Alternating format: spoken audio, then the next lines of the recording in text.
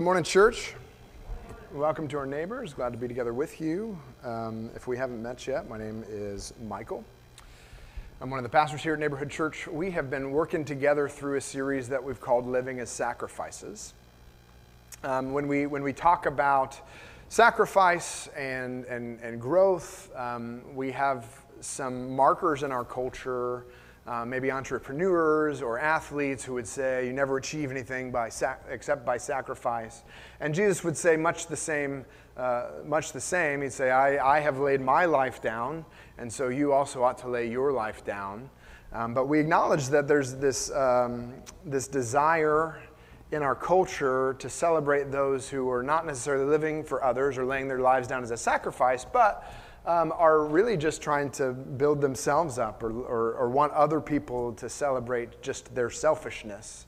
And so we've just been taking a look at Romans chapter 12 and the chapters that are surrounding it and trying to wrap our heads around this idea of what it looks like to give ourselves as sacrifices, to entrust our lives to Jesus and to follow in his footsteps. And just briefly as an overview, as a quick reminder, life as a sacrifice starts with earnest prayer to the only one who can save. That as we come to Christ, like he is the one who gives us life, and he doesn't give it to us because we ask the right way or say the right magic words or have done the right kinds of things. He gives it to us simply because he is good and gracious and kind and loving. And so we start our life as sacrifices simply by asking, hey, would you give me life? And then having received life, I think we do well to turn around and say, I have received this gift, and guess what? There is more grace to be had, and there are people who are far from God who have not yet experienced and tasted and seen that the Lord is good. And so we turn around and pray that God would reach out and that he would save others. Life as a sacrifice starts with earnest prayer to the only one who can save. So we start with praying, and praying specifically for the lost. Then we talked about last week attendance. Where do we place ourselves? Sacrifices place themselves in spaces that reinforce their identity and their calling. And that's really the picture of what we're seeing here in Romans chapter 12 and verses 1 and 2. He says, I appeal to you, therefore, brothers, by the mercies of God, to present your bodies as a living sacrifice, holy and acceptable to God, which is your spiritual worship. Do not be conformed to this world, but be transformed by the renewal of your mind, that by testing you may discern what is the will of God, what is good and acceptable and perfect. So when the author here, and Jesus through him, is pleading for us to present our lives as a living sacrifice, he may have in mind the picture of a lamb that is brought to the temple and put in a pen to be observed, to make sure that they meet the standards and the requirements of what a sacrifice is supposed to be. They're supposed to be without spot and without blemish. And so if you bring a clean-looking lamb and you put it in the pen, and after a couple of minutes it starts limping, it's got a little bit of a gimpy leg, that's probably not the kind of sacrifice that you want to offer to God. God's not super interested in being a thrift store. So we bring our best to God. And we do that without fear of rejection because Christ is our ultimate sacrifice. So yeah, that's kind of where we've been. We tracking? Yep. Okay, good. Tim's on it. We're ready. So before we go any further, let's pause and let's pray together. It's our habit together to pray the disciples' prayer, the model of prayer that Jesus left for those who would follow him. So I'd invite you to pray with me. If you're comfortable out loud, that'd be great. But at the very least, would you bow your hearts together with me, and let's pray.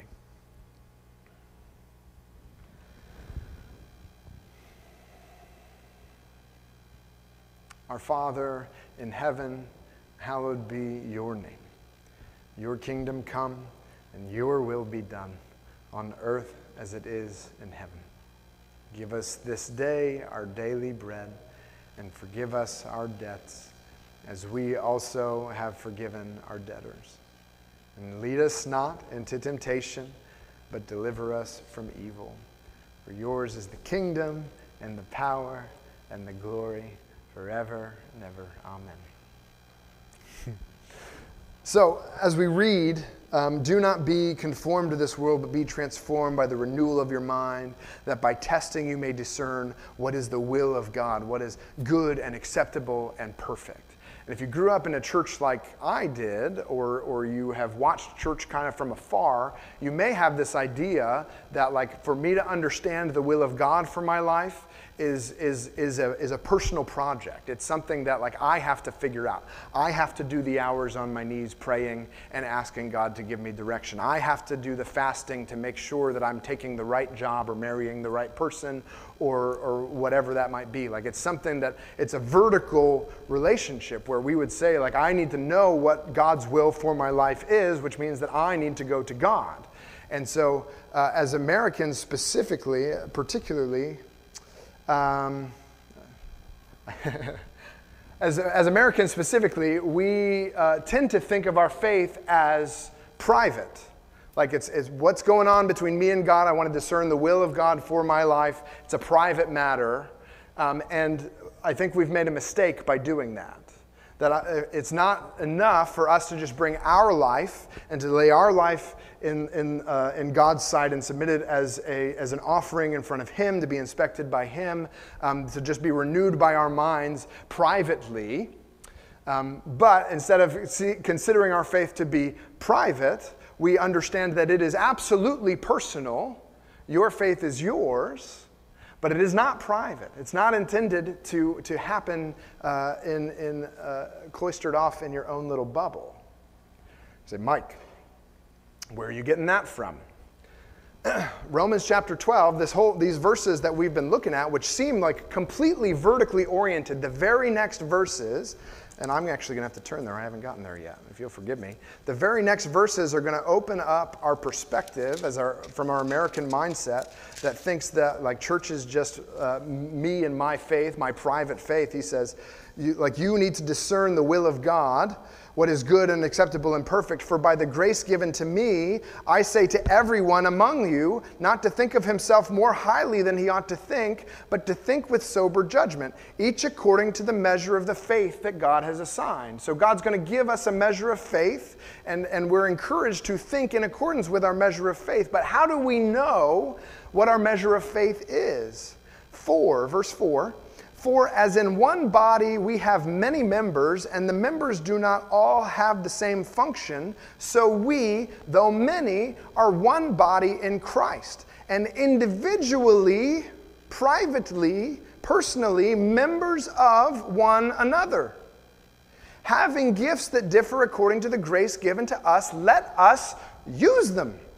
If prophecy, in proportion to our faith. If service, in our serving. The one who teaches, in his teaching. The one who exhorts, in his exhortation. The one who contributes, in generosity. The one who leads, with zeal. The one who does acts of mercy, with cheerfulness.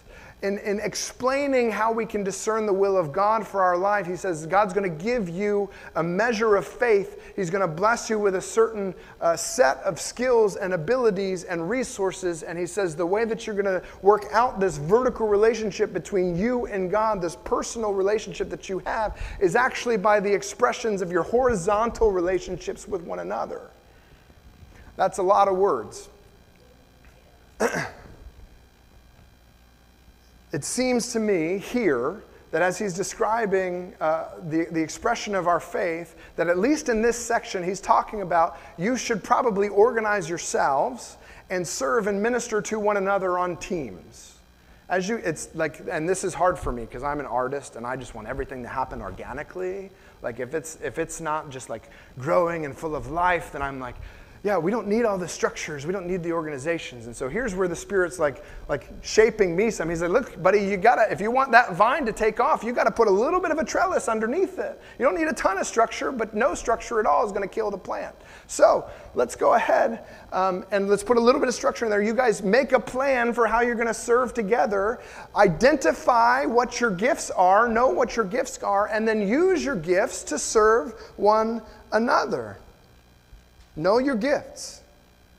What are the resources that God has given to you? This is part of our offering time. What are the resources? It's not just finances. Like for many of us, God's given a car. And I think we could probably in this room look across the room and go, yeah, well, everybody's got a car. No, we don't. Most of the time when I'm talking to neighbors who are in need in our community, the thing that they need is a ride somewhere. What are the resources God has given you, and how could you use that gift to be a blessing to other people? What are the experiences that God has walked with you through that you then could share with somebody else? Well, that's hard. I don't want people to know where I've been. I don't want people to know what I've done. I don't want people to know what God saved me from. And yet, He gave you those experiences as a gift. Your story is unique. Like nobody else lived the life you lived.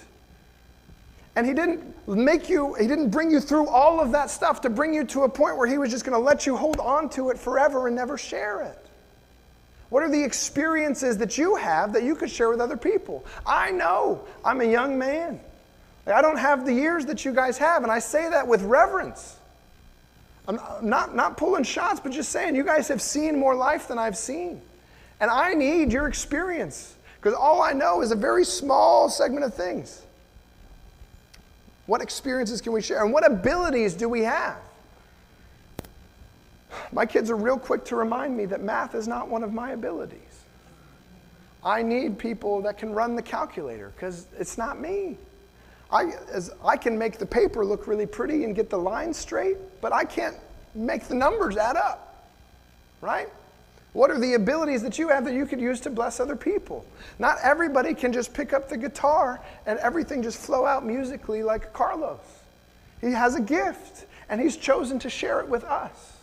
Not so that we can think about how great Carlos is, but so that we might, as those who are receiving the gift, be better connected with God. And that's the point. Know your gifts, use them, and then realize the goal is not for you to feel good about how gifted you are, but it's to build other people up. The goal is building others up. I don't remember what picture they got. Yeah, we want to be on a team. I don't want that one. There we go. Sacrifice. Sacrifices live in service to others with others. Sacrifices live in service to others with others. Faith is a team sport. It's personal, but it's a team sport. By design, like right here, do you see the verses are so close together that you need to discern the will of God for your life, and you belong to others? You individually are members of one another. So, are we learning what gifts God has blessed us with? Are we learning? Like, do we think about it? Part of this, though, is in order to acknowledge a gift, in order to receive something as a gift, like you actually have to have a heart of gratitude, I think. I think that's actually a key. It's an underlying component. It's going to come up later, but like if you don't have gratitude, then you're going to think that like you don't have any gifts at all. Are we learning what gifts God has blessed us with? Pray, ask Him, God, will you show me the ways that you've blessed me? Will you help me to see clearly what resources I have taken for granted, what experiences that I'm ashamed of that you want to redeem, what abilities that you've given to me that I might build other people up? God, will you show me? That makes sense. Like that's a churchy answer, right? Here's a different thing. You probably are not the best person to identify your gifts. I cannot tell you how many times I have said I'm really, really bad at that, and somebody's looking at me and said, "You're an idiot. You're better at that than most people." I said, "Well, I don't agree with you, but I'm going to trust you." Other people have a better insight on what your face looks like than you do. They have to deal with it, right? They have received the ways that you have shared your gifts. Like they can see into your life better than maybe we're comfortable with acknowledging. So don't just pray and ask God to reveal to you and give you a heart that can see what your gifts are. Ask somebody who knows you, how am I blessed? This is real dangerous. This is real dangerous, okay? I was listening to Pastor Randy, who is the founder of the Great Commission Bible Institute. I was listening to one of his lectures, and he's talking about spiritual gifts and the way that you find them. And he makes a very similar point. And we make this mistake of thinking that kids just never listen, right?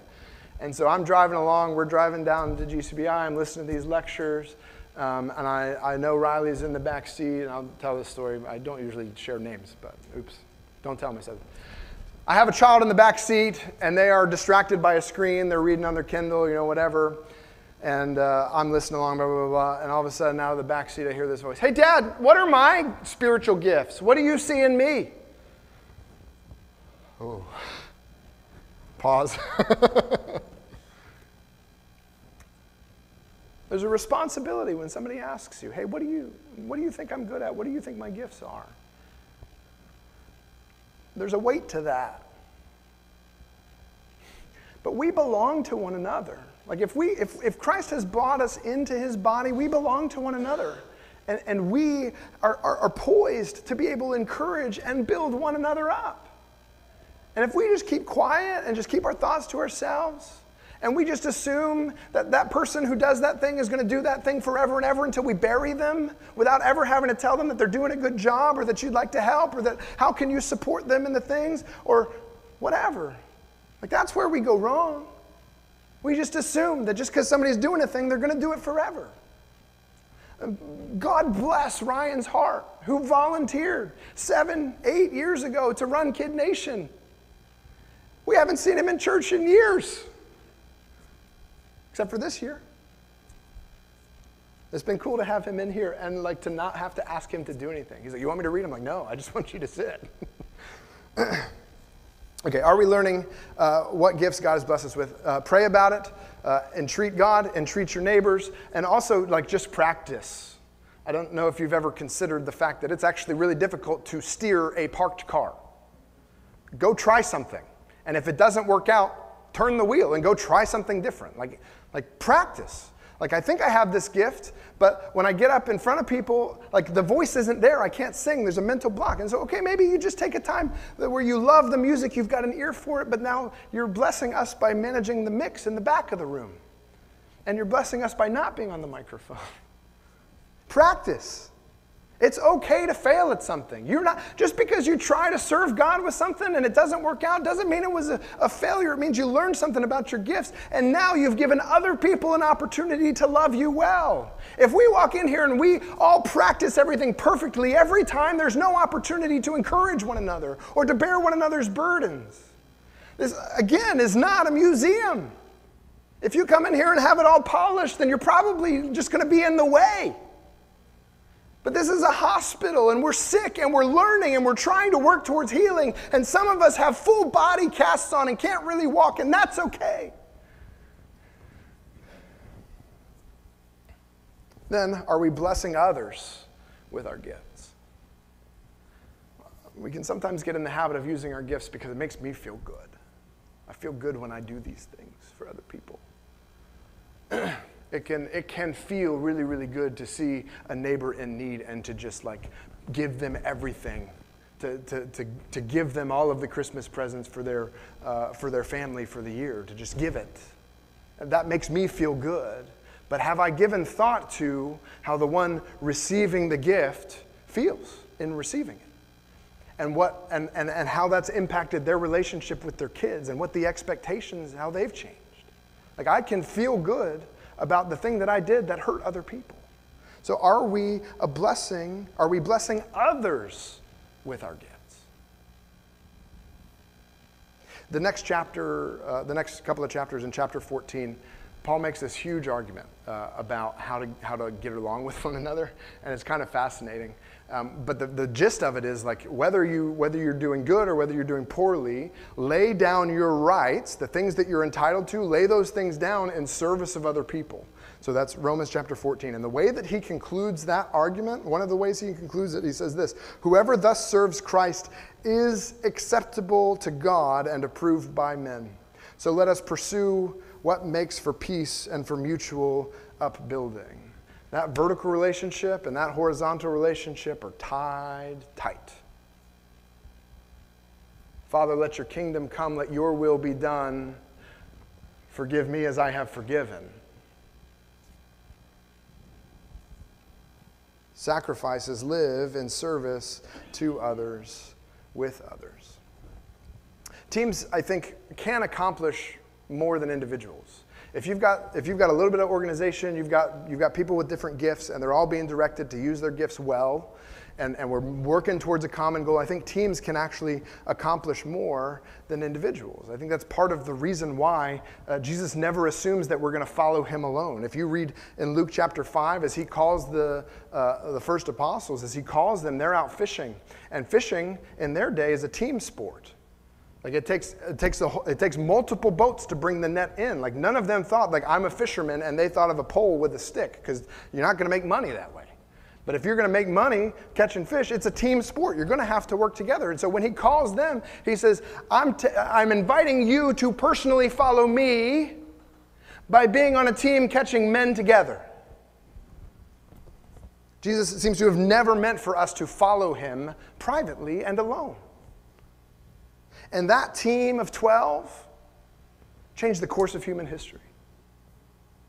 Uneducated. Literally all they had was maybe a boat and a little bit of stake in a business. But God used them to change the course of human history.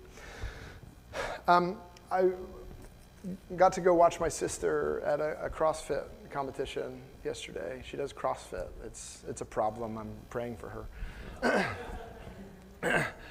But it's the first time she's ever done a competition, all right? And it's hard. Like, it's real hard, because doing a workout is one thing, but then to do a workout and then you get 45 minutes rest and then go do another one, and you're doing as hard as you can, and then you've got to schedule in and do another weightlifting thing and try to get your max, like personal best, and then you have another workout after that. Like, I can't imagine pacing CrossFit all morning.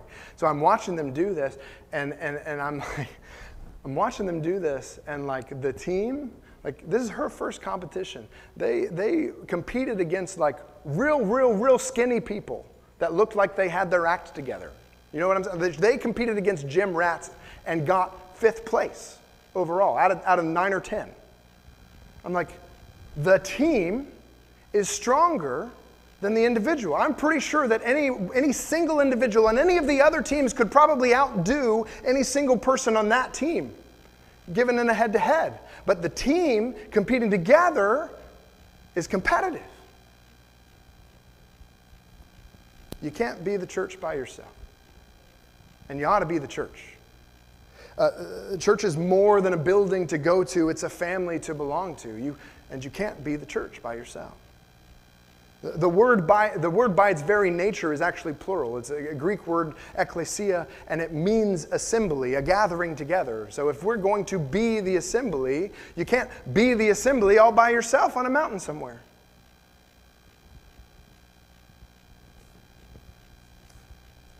So find a team. First, know your gifts.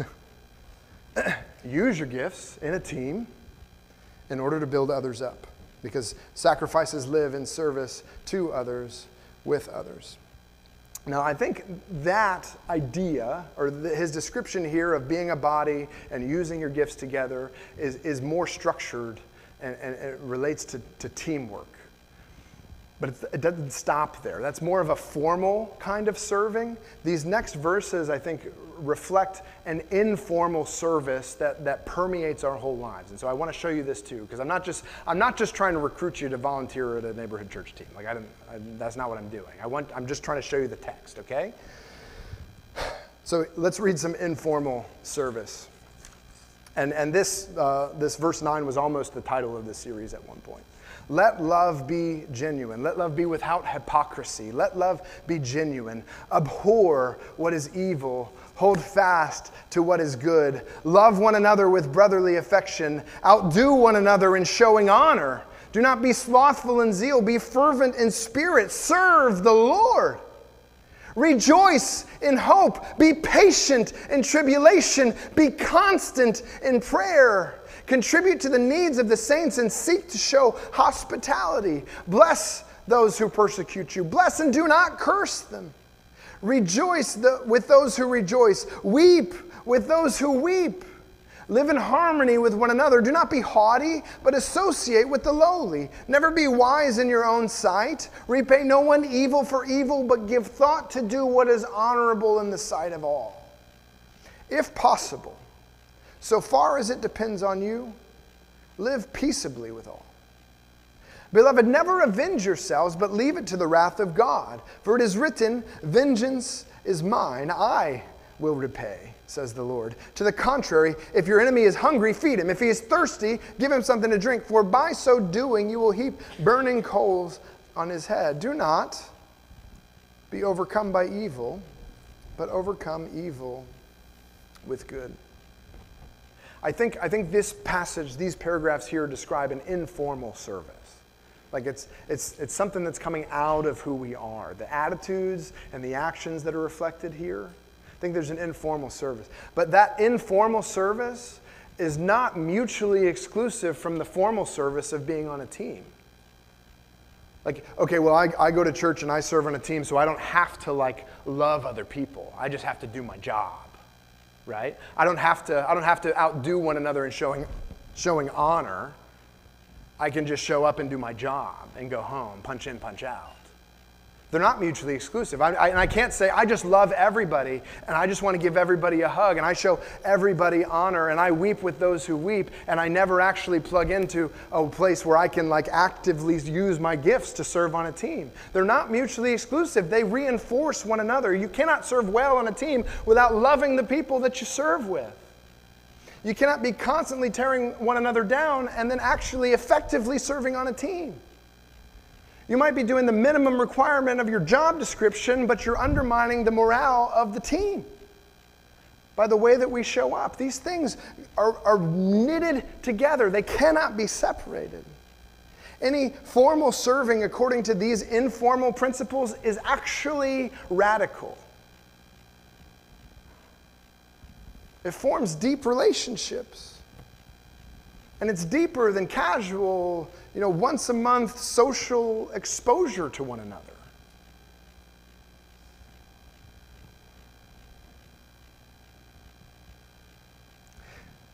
And it's opposed to a self-centered program of charity or philanthropy, where I get all the spotlight for all of the ways that I give to other people.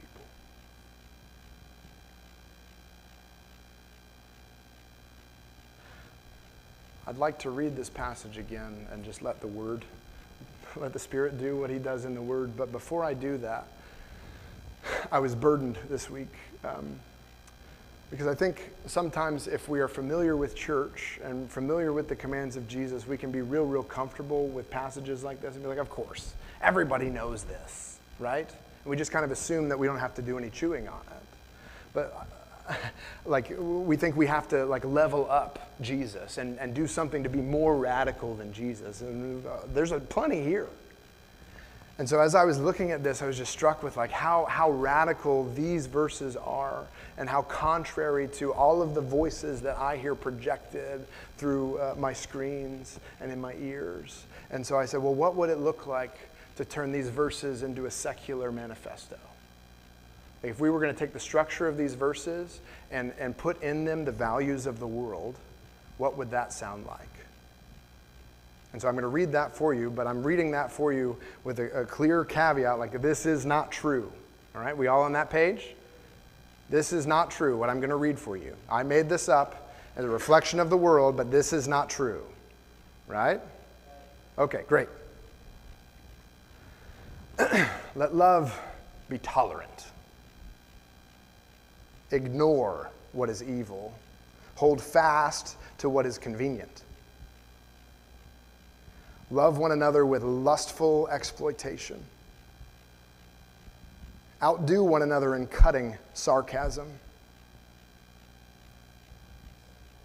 Do not be slothful in being stimulated, but be anxious in spirit and serve yourself. Rejoice in karma. Be outraged in tribulation. Be constant in criticism. Contribute to the injuries of the saints and seek to show superiority. Curse those who would question you. Curse and do not hear them out. Guilt trip those who rejoice. Mock those who weep. Live in harmony with yourself. Do not be honest and transparent, but clamor for the attention of strangers. Always follow your heart. Repay every evil for evil. Don't hesitate to look out for number one. If possible, so far as it depends upon you, live peaceably by yourself. Whoever you are, insist that others honor all of your preferences. If you don't treat yourself, no one will. Scratch no one's back who won't also scratch yours. Do not be weakened by humility, but stand up for yourselves. This is not true. But sacrifices live in service to others with others. So as I read again the truth, consider this question. Which of these attitudes is Jesus leading us to put on this week? And the word is like, I can read something like this and be like, oh, I'm out. Like, I can't do any of this. So let me just encourage you, focus in on one. Like, what is it? Latch onto something here. Maybe write it on an index card, stick it in your pocket. So whenever you go to your pockets for something, you feel that and pull it out and read it. Like, carry it with you. Which one of these attitudes is Jesus leading us to put on this week? Let love be genuine. Abhor what is evil. Hold fast to what is good. Love one another with brotherly affection. Outdo one another in showing honor. Do not be slothful in zeal. Be fervent in spirit. Serve the Lord. Rejoice in hope. Be patient in tribulation. Be constant in prayer. Contribute to the needs of the saints and seek to show hospitality. Bless those who persecute you. Bless and do not curse them. Rejoice with those who rejoice. Weep with those who weep. Live in harmony with one another. Do not be haughty, but associate with the lowly. Never be wise in your own sight. Repay no one evil for evil, but give thought to do what is honorable in the sight of all. If possible, so far as it depends on you, live peaceably with all. Beloved, never avenge yourselves, but leave it to the wrath of God. For it is written, vengeance is mine, I will repay, says the Lord. To the contrary, if your enemy is hungry, feed him. If he's thirsty, give him something to drink. For by so doing, you will heap burning coals on his head. Do not be overcome by evil, but overcome evil with good. Which of these attitudes is Jesus leading us to put on this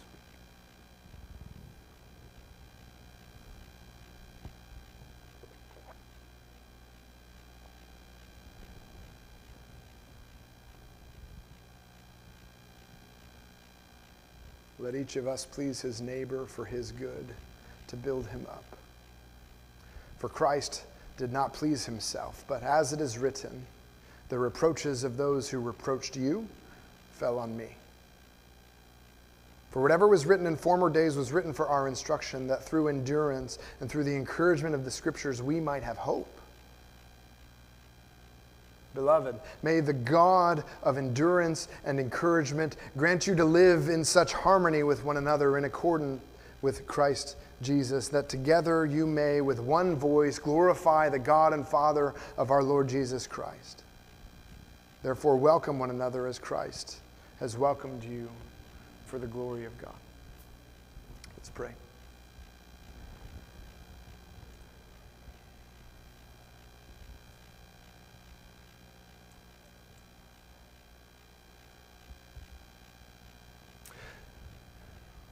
Spirit, I just ask that you would do the work that only you can do.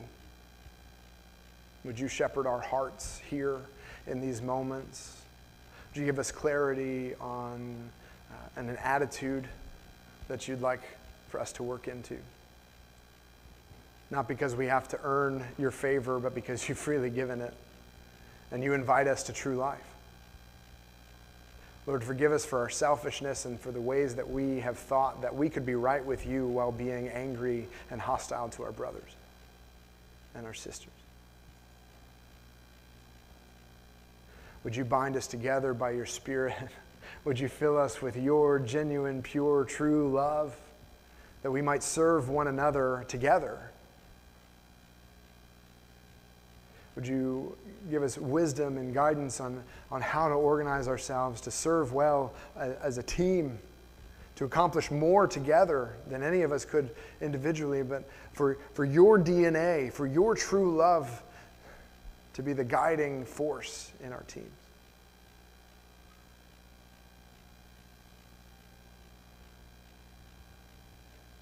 And for any of us who have tried to walk this path in the past, Lord, we know that we cannot do it. We cannot muster up the strength. We cannot carve the smile onto our face and force our way through it. We can't control other people. So we submit our lives to you. Would you change our hearts? Would you inspect our soul?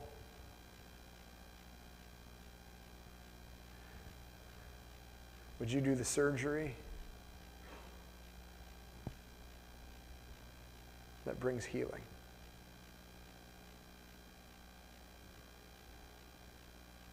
We thank you. It's in your name we pray. Amen.